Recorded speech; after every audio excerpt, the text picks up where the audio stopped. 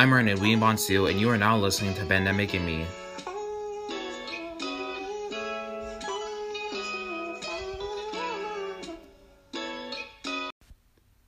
Chapter 2, April. Since the start of the pandemic, I always saw trite advertisements that preach unity and harmony during these unprecedented times. But how are we all in this together if we have people protesting public health guidelines?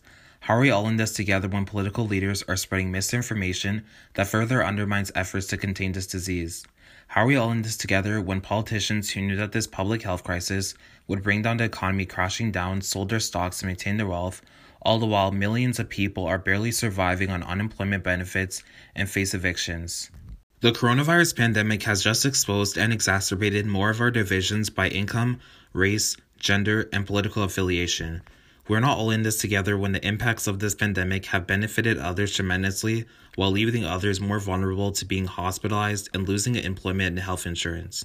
Even public health guidance that's simple to follow has become politically polarizing as many people who are more concerned about their freedoms and their responsibilities in saving lives infiltrate state legislatures to protest stay-at-home orders.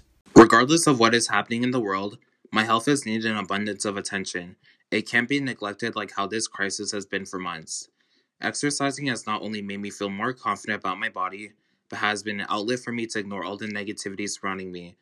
The adrenaline that flows through my bloodstream is exhilarating. Strengthening one's immune system has never been more relevant for me to keep in mind, especially during this pandemic. Even though I'm not at risk due to my age, weight, and health, I'm cautiously weighing the devastating consequences if I contract the coronavirus. This reasoning has encouraged me to keep exercising and enter into a realm of escapism from the rest of the world's problems. I'm Ernan Weebonsu, and you have listened to Pandemic and Me podcast. The song of the month is Disconnect by Black. Thank you for listening. But I don't wanna piss you off. I ain't trying to make you yell.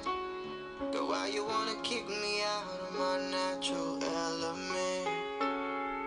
Girl, I don't wanna piss you off. No, I ain't trying to make you yell. Why you wanna kick me